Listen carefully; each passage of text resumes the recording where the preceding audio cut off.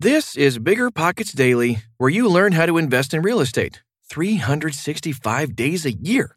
I'm your host, Tyler. The following article comes from the blog at biggerpockets.com, but we're bringing you the audio version because you can't read the blog when you're commuting to work or getting your Airbnb ready for your next guest. Okay, almost time for the show. We'll get right into it after this quick break. Meet RentApp, the seamless, secure, free way to collect rent. Built by a team of fintech veterans behind Square and Cash App, RentApp uses ACH bank transfers to deposit funds directly into your account. You don't even need to download anything. RentApp setup is straightforward for renters, and there are no apps for landlords to download. Both get peace of mind with a digital transaction history. That means no more lost checks, managing a dozen different payment apps, or even wondering whether payment was sent. Landlords say RentApp is the most convenient way to collect rent, and we think you'll agree. RentApp, the free and easy way to collect rent. Learn more at rent.app/landlord. That's rent.app/landlord. Seeking the truth never gets old. Introducing June's Journey, the free-to-play mobile game that will immerse you in a thrilling murder mystery. Join June Parker as she uncovers hidden objects and clues to solve her sister's death in a beautifully illustrated world set in the Roaring '20s. With new chapters added every week, the excitement never ends. Download June's Journey now on your Android or iOS device, or play on PC through Facebook Games. The 4 main risks of owning rental properties and how to mitigate them by Allie Boone. Most would argue that the risks of owning rental properties are fairly obvious, yet you'd be surprised how many people ask me what they actually are. If you are brand new to real estate investing, it would make total sense that you might not completely understand the specific risks in a way that allows for a bigger picture view.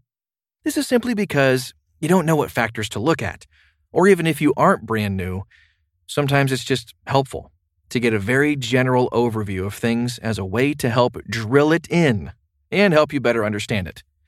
Before even talking about the risks, one thing you want to be very clear about when it comes to rental properties are the numbers. I didn't know a thing about how to run numbers on a prospective rental property when I first got interested in real estate, and I've since learned that most people really don't have a clue about them. The truth is, most properties don't make good rental property investments. I usually hear it's in about the 80% range that properties actually don't pan out financially as rental properties. Why is this? Because the numbers don't work. What do I mean by the numbers don't work? It means that your actual expenses, which are usually more than most people realize, exceed the income on the property, and therefore, you lose money. Losing money is not the point of investing. Making money is. Why am I mentioning the numbers? Because all risk involved with rental properties is directly related to the numbers. I can tell you the risks of rental properties and you will understand them well enough. But if you really understand more about the numbers and what goes into actually receiving returns from them, the risks will just make all that much more sense. Now for the risks. 4 primary risks of owning rental properties. There is something that all 4 of these risks have in common.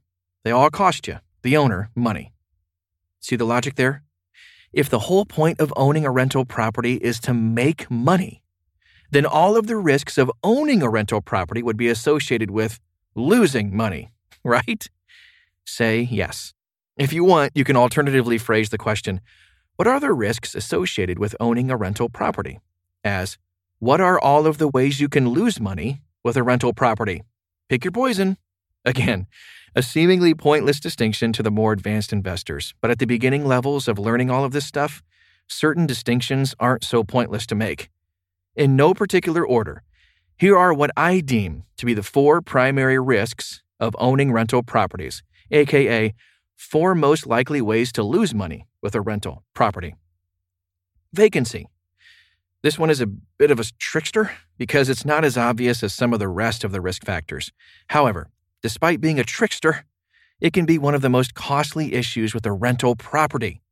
Other issues can be costly as well, but vacancies can happen often and quickly if you aren't careful. The expenses associated with vacancies are lost rental income during each month of vacancy, especially significant if you are having to pay a mortgage payment each month. At the same time, turnover-induced repairs, and if you are using an agent to secure tenants, you will have to hand over a pretty decent chunk to that agent once they place tenants, usually the equivalent of 1 month's rent. For some reason, when I first started buying rental properties, I seriously underestimated the power of vacancy expenses. I'm not sure if I just thought vacancies wouldn't happen, or if I didn't realize how long vacancies could last, but I definitely didn't put enough weight into them. Take them seriously, because they are serious. Damage/repairs/maintenance. This category could be just as easily called when you have to fix something. There are a few reasons you may have to fix something on your rental property. There could have been theft or tenant-induced damage.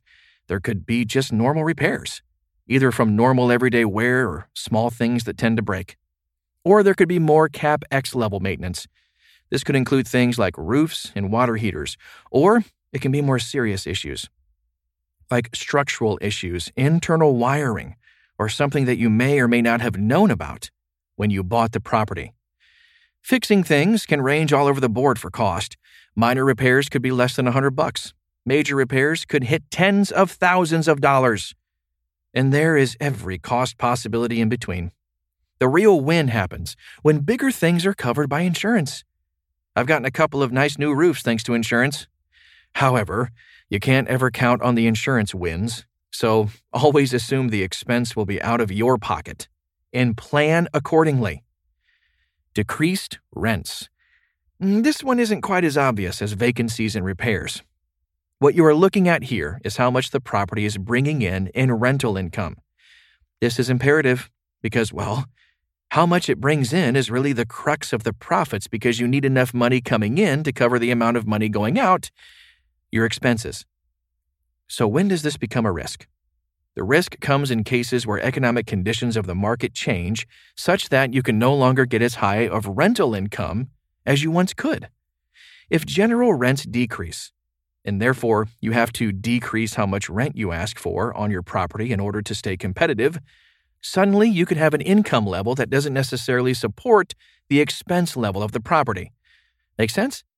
Or maybe the economic conditions don't change at all, and for some reason you are just able to charge a certain tenant a really high rent, but then when that tenant leaves, you can't find another tenant who will pay that much. The key here is always having rents that surpass what you are paying in expenses. Rents being forced down is a risk for rental property owners. Decreased property value. Now, I want to be very clear, very quickly, about what I mean by the value of the property being a risk factor. The value of a property does not matter unless you are buying or selling it or refinancing it. Did you hear that? Let me say it again. The value of a property does not matter unless you are buying or selling it or refinancing it. So when I say that property value can be a risk, it actually only has to be in extreme circumstances. The one extreme circumstance that I can think of is when the market the property is in declines in such a way that you can no longer collect high enough rents or any rents to cover your expenses, so you are losing out every month, potentially rapidly, and the only choice is to sell. But the value on the property has tanked. Then what? Well, that's not good. Unless that scenario happens, though, you don't have to worry too much about the value. I had a property during the last big crash that lost around 45% of its value and put me underwater on it. But none of that mattered because I didn't try to sell it or refinance it at that time. I just held on to it, kept renting it out, and nothing financially changed about it. So in that case, value didn't matter and therefore wasn't a risk factor. So it's only if you need to offload a property that the value decreasing may cost you money. Well, are you totally terrified of rental properties now? Don't be. Yes, all of these are risk factors because they can all cost you money, potentially a lot of money. But they are part of the risk of investing, and there are actually fairly simple mitigations for each.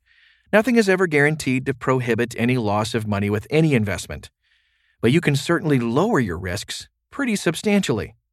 Risk mitigation.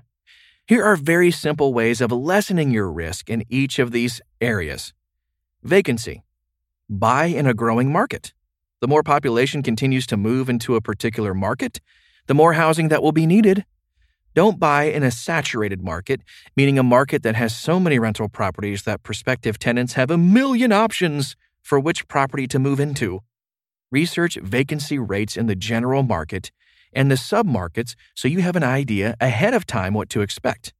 Don't buy in a neighborhood that typically only attracts owners, meaning you can't find renters for a property. Seems strange, I know, but it happened to me. Also, try to attract longer-term tenants. The less transient tenants are, the less vacancy you can expect. Damage/repairs/maintenance. There are two major things you can do here. First, try to attract the highest quality tenants you can. Even high-quality tenants can turn on you and cause damage or goof things up, but you lessen your chances the higher up the quality chain you go. Second, be diligent about the properties you buy. Never, ever buy property without getting a full professional property inspection done on it. Make your goal to be that there is nothing about the property you don't know when you buy it. You don't want unexpected large-ticket items that you will have to pay to fix. Always include estimates for repairs and CapEx and maintenance and such, as appropriate, in your calculations. But as a general rule of thumb, the nicer the property and the nicer the tenant quality, the less chance of major expenses towards damage and repairs and maintenance. Keyword, less chance, not no chance. Decreased rents. Buy in a solid growth market, not a market that is just stable, and certainly not one that is declining, but one that is in a solid trend of growth. Decreased property value. It's the same mitigation with this one as with the rents. Buy in a growth market. If a market is growing, value should go up. If a market is declining, values are likely to go down. Further mitigation would be to not buy at the top of the market, like when properties are most expensive. The latter isn't so much of an issue if your cash flow numbers work out, but it's always best to buy at the beginning of an expansion cycle of a growing market if you want the maximum increases in property value. There is risk associated with every single method of real estate investing. If there wasn't, more people would do it. You can never completely eliminate risk, and things can happen even when the highest levels of risk mitigation have been achieved. So always know what you're getting into. Don't completely fry yourself with analysis paralysis, but spend some time to get educated on the risk factors associated with any investment opportunity. Ultimately, real estate investing should be fun. Be smart about it, but have fun with it. That's today's show. We'll see you tomorrow. But in the meantime, check out the BiggerPockets bookstore at biggerpockets.com/store. You can learn about flipping, rental properties, negotiating, note investing, and more. Most titles are available as audiobooks too. Thanks for listening, and we'll see you in 24 hours or less.